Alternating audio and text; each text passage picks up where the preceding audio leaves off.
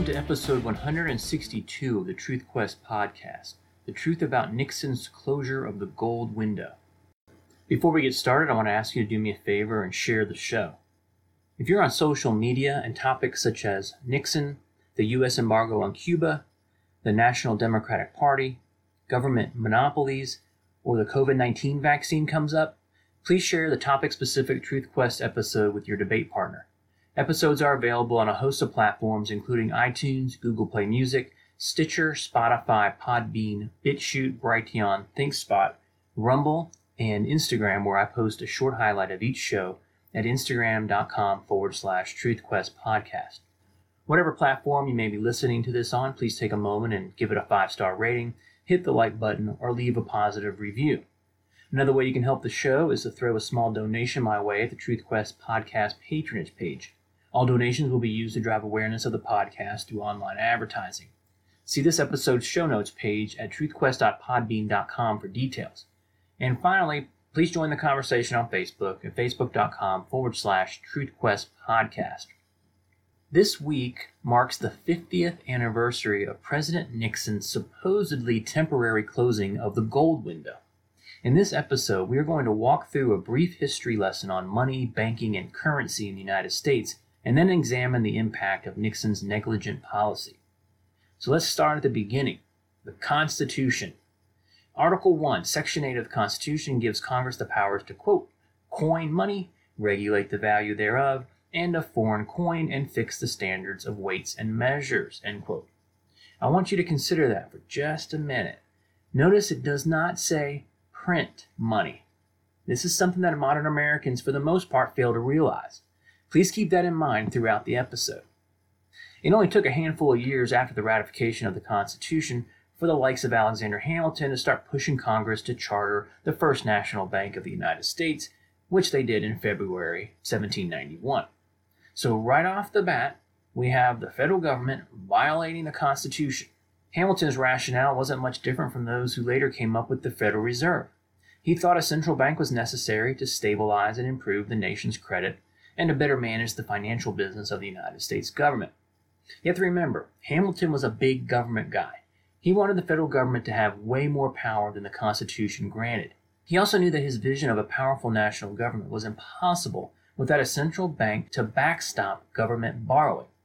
The Bank of the United States could loan money to the federal government in times of war and encourage economic development by providing American businesses with access to capital they could invest in their firms.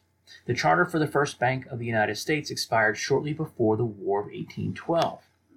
So the second charter came up in Congress during President James Madison's term. The war crisis was used to push for the bank. Never let a crisis go to waste was in full operation 200 years ago in America. In 1816, the so-called Father of the Constitution overcame his earlier constitutional objections to a national bank and signed the bill into law. The Second Bank of the United States was born. It was even larger than the first and became one of the largest corporations in the world. Its 20-year charter was fraught with challenges from the states and the Supreme Court, but it survived. That is, until its charter came up for renewal and President Andrew Jackson put an end to it when he vetoed the bill. He defended his decision on constitutional grounds, pointing out that the Constitution does not specifically grant Congress the power to create a national bank. Duh. As you can imagine, a bunch of shenanigans ensued, culminating with Jackson pulling all the federal government's funds out of the Bank of the United States, and the bank dissolved in 1836. As part of this history lesson, I think it would be useful to take a minute to reflect on what a dollar was, the paper dollar. See, back in the day, the U.S. dollar and most other currencies were backed by or pegged to gold. Remember, the Constitution, coin money, that meant gold or silver coins were to be used. So we were all on what is known as a gold standard. It's accomplished simply by the government holding gold and possibly silver in places like the infamous Fort Knox. They then issue pieces of paper called dollars or certificates that were redeemable for actual gold or silver. The money was, so to speak, sound or hard because we knew what backed it, a sound, hard, valuable commodity. Our dollar bills used to have the following verbiage printed right on them. Quote, redeemable in gold on demand at the United States Treasury or in gold or lawful money at any Federal Reserve Bank. Look it up online if you have never heard of it. It's pretty cool. And I'll keep that in mind as we move forward. It's very important. Now, it took 77 years for the totalitarians to reestablish another central bank in the United States. The year was 1913. The entity was called the Federal Reserve. And as we can see today, over 100 years later, the Federal Reserve Act sealed the fate of the nation. Abandoning the gold standard was the long-term goal of the politicians, financial elites, and deceitful economists. The first step was the establishment of the Federal Reserve in 1913, whose primary purpose was to allow its member banks to inflate the money supply without fearing the consequences. Like bank failures, bank panics, bank runs, recessions, depressions. The Fed could and still does, through the control of the money supply, enrich itself, the government, and its aligned financial elites at the expense of the public at large, i.e., too big to fail. It took less than 20 years for the Federal Reserve to prove itself to be impotent. The Great Depression ensued, and as history now reveals, it was exacerbated by the Fed. I have produced 2 episodes on the Fed. I encourage you to listen. They will provide a nice complement for this one. Check out episodes 27 and 28. Getting back on topic, we are leading up to Nixon's foolish decision to crush the quasi-gold standard in 1971. But here we are, still stuck in the early part of the century. Well, see, it's all connected. How many of you are aware of Franklin Delano Roosevelt's confiscation of gold from American citizens in 1933? The dude outlawed the private ownership of gold. As damaging as Nixon's executive order was, compare that to the dishonest and, dare I say, sinister and illegal nature of what FDR did. It was an unprecedented and outrageous attack on private property. It's crazy to think about it, especially given our Constitution, but in 1933, FDR signed Executive Order 6102, which required American citizens to turn in their gold in order to protect the value of the dollar. It was a crisis. There we go, another crisis that couldn't be wasted. Those suckers who turned in their gold received $20 and change per ounce of gold. That gold was then held on the United States Treasury, on the country's balance sheet, so to speak. And guess what? Less than a year later, FDR decreed that gold was now valued at $35 an ounce, effectively increasing the value of the nation's balance sheet by almost 75%. That allowed the government to expand the supply of dollars. Voila, just like that. See what I mean by sinister? The reason behind Roosevelt's executive order and the Congressional Joint Resolution was to remove constraints on inflating the money supply. The Federal Reserve Act required all Federal Reserve notes to have 40% gold backing, but the Fed was low on gold and up against the limit. By increasing its gold stores through the confiscation of private gold holdings and declaring a higher exchange rate, the Fed could circulate more dollars. Roosevelt's draconian measure of outlawing the private ownership of gold eliminated gold redemption of dollars domestically, which gave the Fed unlimited power to print money without fear of its notes being redeemed by U.S. citizens. So FDR screwed American citizens in order to inflate the currency and print more money. Are you following along so far? The Constitution says coins are money, which is a natural limitation of power and spending. Early founding fathers circumvented that by establishing a national bank, but we still had a gold standard. Then tyrannical, power-hungry oligarchs and Woodrow Wilson established a permanent central bank, the Fed, which failed miserably during the Great Depression and ever since. Then another tyrant, FDR, confiscates private property without due process, violating both natural law and the Constitution. This is the reason these folks are called progressives. They progressively erode constitutionally protected natural rights. The next chapter of this brief history lesson is the Bretton Woods Agreement of 1944, which essentially established the U.S. dollar as the world's reserve currency and allowed foreign banks to redeem $35 with the U.S. Treasury in return for 1 troy ounce of gold. This is what Nixon unilaterally dismantled in 1971. What was the effect of this agreement? It limited the Fed's ability to expand the money supply of dollars due to the possibility of other governments redeeming their dollars for gold. It invoked discipline and sensibility on the American monetary system.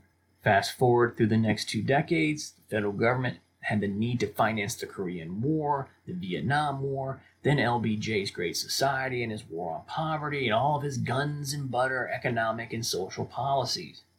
They financed this primarily by printing dollars, not backed by gold.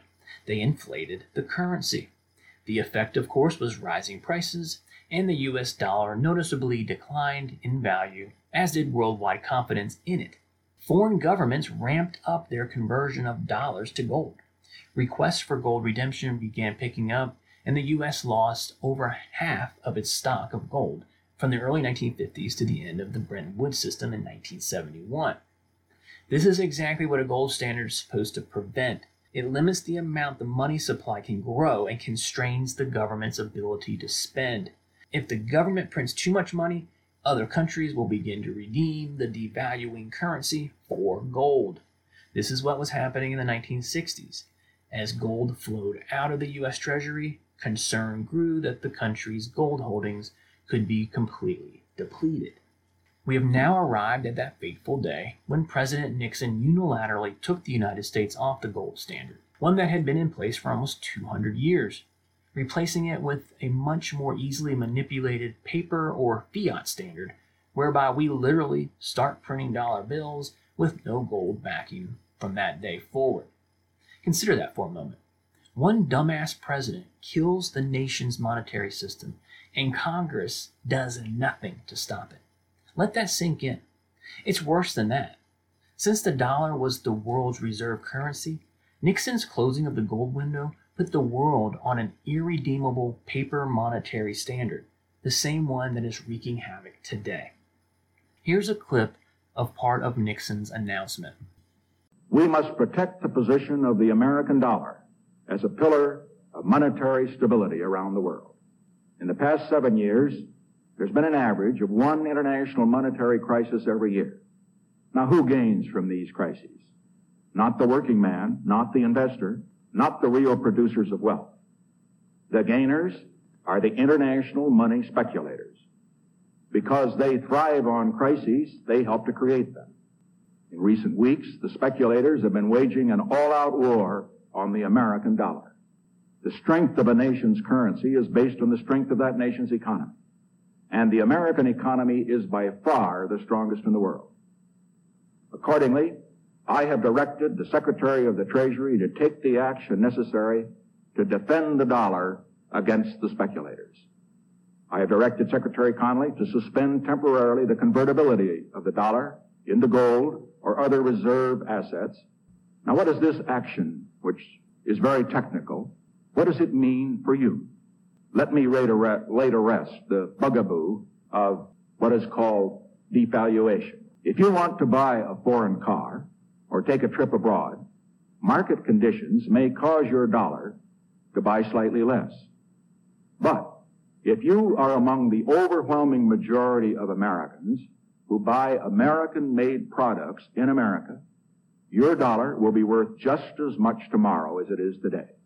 The effect of this action, in other words, will be to stabilize the dollar. I am determined that the American dollar must never again be a hostage in the hands of international speculators. Notice his use of boogeymen, international money speculators, money traders. These speculators have been waging an all-out war on the dollar. We must defend the dollar against the speculators. You must be put in crisis mode. See how this works? You must fear something. Your president will fix it. We screwed it up by printing money. Foreign countries called bullshit. And now we're fighting a war against international money speculators. You may have noticed how he dismissed devaluation. As long as you buy American-made products, no problem. American workers, the new international monetary system. Instead of doing the right thing and insisting on monetary discipline on the nation, cut spending and or raise taxes to pay for all the shit. But no, just like every other elected official, Nixon was a coward. The dollar was completely severed from any commodity banking, making it purely fiat money. The Federal Reserve could now inflate without any regard for redemption demands from anyone. Private citizens, businesses, foreign governments or foreign central banks. Oh, almost left this part out. In a repeat of FDR's willy-nilly pricing of gold, in December of 1971, Nixon devalued the dollar by raising the price of gold to $38 an ounce. Remember, it had been stuck at $35 for decades. Then, a couple short months later, he raised the price to $42.22 an ounce. Why the hell are American presidents deciding what the price of gold is? You know how I read the verbiage printed on the old U.S. currency, redeemable for gold, etc.? Well, after Nixon's unceremonious assassination of the gold standard, that verbiage had to be changed to what it says now. Quote, "This note is legal tender for all debts, public and private," end quote. It should have a P.S. under it that says, "It's really just a worthless piece of paper backed by nothing."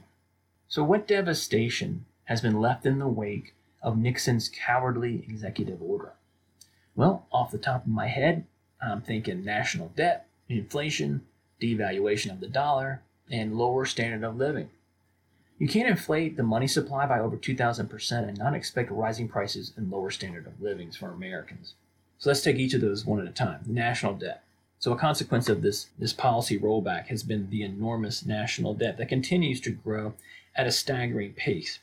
Most people don't realize it, but this is a direct and intentional result of the current fiat money system. The national debt in 1971 was $400 billion. Today it's approaching $30 trillion. In what world is that at all reasonable? Alan Greenspan once said, "We should never have reached this position of extreme indebtedness were we on the gold standard, because the gold standard is a way of ensuring that fiscal policy, that is, taxes and spending, never gets out of line." While many consequences of this change could be cited, one of the most telling is that America went from a creditor nation in 1971 to a huge debtor nation today. As Frank Holmes put it in an article published by Forbes, quote, "There's been a significant and growing lack of discipline when it comes to government spending. That is, since Nixon's fateful act." He goes on, "Before 1971, there was a natural limit on how much money could be printed. New issuances were dependent on the amount of gold sitting in the nation's coffers. Today, with the dollar backed not by a hard asset, but by the full faith and credit of the United States government, the federal debt is closing in on an astronomical, at that time, $28 trillion. It's more like 30 now, which is more than 130% of the size of the economy." All right, so that's national debt. What about inflation? Well, here's some interesting statistics for you. Inflation averaged 0.2% from 1790 to 1913. Do you remember what happened in 1913? From 1914 to 1971, the average inflation rate was 2.7%. From 1972 to 2019, it was 4%. And now, 2020 to 2021, we've seen year-over-year inflation rates in excess of 5%. Here's another quote from Alan Greenspan. "In the absence of the gold standard, there is no way to protect savings from confiscation through inflation. There is no safe store of value. The financial policy of the welfare state requires that there be no way for owners of wealth to protect themselves," end quote. That's why inflation is known as a hidden tax, because the dollars you hold are worth less every day. It eats away at your savings. Think about how the inflating of the money supply leads to rising prices and how that impacts the average consumer. Think about a gallon of milk back in 1971. What did it cost? Let's just say it's $1. And the average home back then was, say, $26,000. Think about the cost of those items today. When you talk about inflation, the inflating of the money supply is inflation. The effect of that is rising costs. There are more physical dollars or credit floating around in the economy. Those dollars get sucked up at the cash register, whether it's milk or a house. Back in the 1960s, the price of an ounce of gold was $35, as we've talked about. Today, it's over, I think it's $1,800 an ounce. Did you know that an ounce of gold today has the same or more purchasing power as it did 100 years ago? You obviously cannot say that about the US dollar. Here's another example I found helpful. In 1962, Motel 6 launched its business. Their catch was, "Stay with us for only $6 a night." Motel 6. Today, that same room rents for what, $90 to $100? That's a 15-time increase in almost 60 years. Given the monetary environment in which we have lived over the course of our lifetimes, that fact probably does not surprise you. Everything's more expensive than it was 50 or 60 years ago, so it's just normal, right? No cause for alarm. But think about it. Are the Motel 6 rooms bigger? No. Are they significantly nicer? No. Are they cleaner? No. You are essentially getting the same product today as you did 60 years ago. However, back in 1962, an ounce of gold bought you 6 nights at the Motel 6. Today, 1 ounce of gold buys you 21 nights, demonstrating another example of how gold has outpaced inflation. Here's one I can't help but bring up because of the 1970s here. A barrel of oil in 1971 was $3. An ounce of gold, as we've talked about, was $35. That means that an ounce of gold would buy you 11.7 barrels of oil. 10 years later, at the peak of the oil embargo, it was selling for $39 a barrel. Gold was $850 an ounce. That bought you 22 barrels of oil for an ounce of gold. See how the devaluation of the dollar has accelerated? In that oil gold example I just shared, the price of oil actually went down during that 10-year period, despite the quoted price of $3.39. Well, how's that, you ask? Well, priced in gold, a barrel of oil in 1971 was 0.085 ounces. 10 years later, at the peak of the oil prices, it took 0.45 ounces of gold to buy a barrel of oil. Almost a 50% decrease in price. How nuts is that? The dollar has lost more than 85% of its value since Nixon's fateful decision. The purchasing power of the 1971 dollar is the equivalent of 15 cents. Weird though, the dollar value of gold has gone from $35 an ounce to $1,800 an ounce. In percentage terms, that's over a 5,000% increase. Investment analyst Nick Giambruno said this: dollar devaluation is considered an acceptable trade-off because a free-floating currency is exactly what the government needed. It would be impossible to fund the American welfare and warfare state with a currency constrained by gold. With the dollar untethered from any fixed standard, Uncle Sam could create as many dollars as it pleased in order to fund all of its massive social and military programs. With a free-floating fiat currency, the U.S. government can borrow as much money as it needs, knowing that the central bank will always be there to monetize the debt and backstop the spending. And finally, let's talk about lower standard of living. Nixon ending the gold standard. We observed that it wasn't just the dollar's convertibility into gold that died. So did the prosperity of the U.S. middle class, because while income growth for the bottom 90% of wage earners had soared ever since World War II, it suddenly flatlined around Nixon's historic decision in 1971. At the same time, the advent of the fiat standard ushered in an era of unprecedented wealth for the top 1%, whose fortunes have exploded ever since. Here's a final quote from Nick Giambruno. By every measure, including stagnating wages and rising costs, things have been going downhill for the American middle class since the early 1970s. August 15, 1971 to be exact. The rejection of sound money is the primary reason inflation has eaten up wage growth since the early 1970s, and the primary reason the cost of living has exploded. So as we wrap up this episode, I want you to understand that under a gold standard, any overexuberance in the markets would have been allowed to reset, i.e. a recession. And while things would have been a little painful for certain sectors of the market, the poor performing businesses would have filed bankruptcy and or been gobbled up by a competitor or an investment group, who would then redeploy the assets of the failing firm. But see, politicians are cowards. They cannot afford to stand up and tell people the truth and let the chips fall where they may. So they let the Fed manipulate the credit markets. The level of irresponsibility and willful negligence is hard to fathom. They just keep kicking the can down the road. Ludwig von Mises had this to say: the eminence of the gold standard consists in the fact that it makes the determination of the monetary unit's purchasing power independent of the measures of government. It rests from the hands of the economic czars, their most redoubtable instrument. It makes it impossible for them to inflate.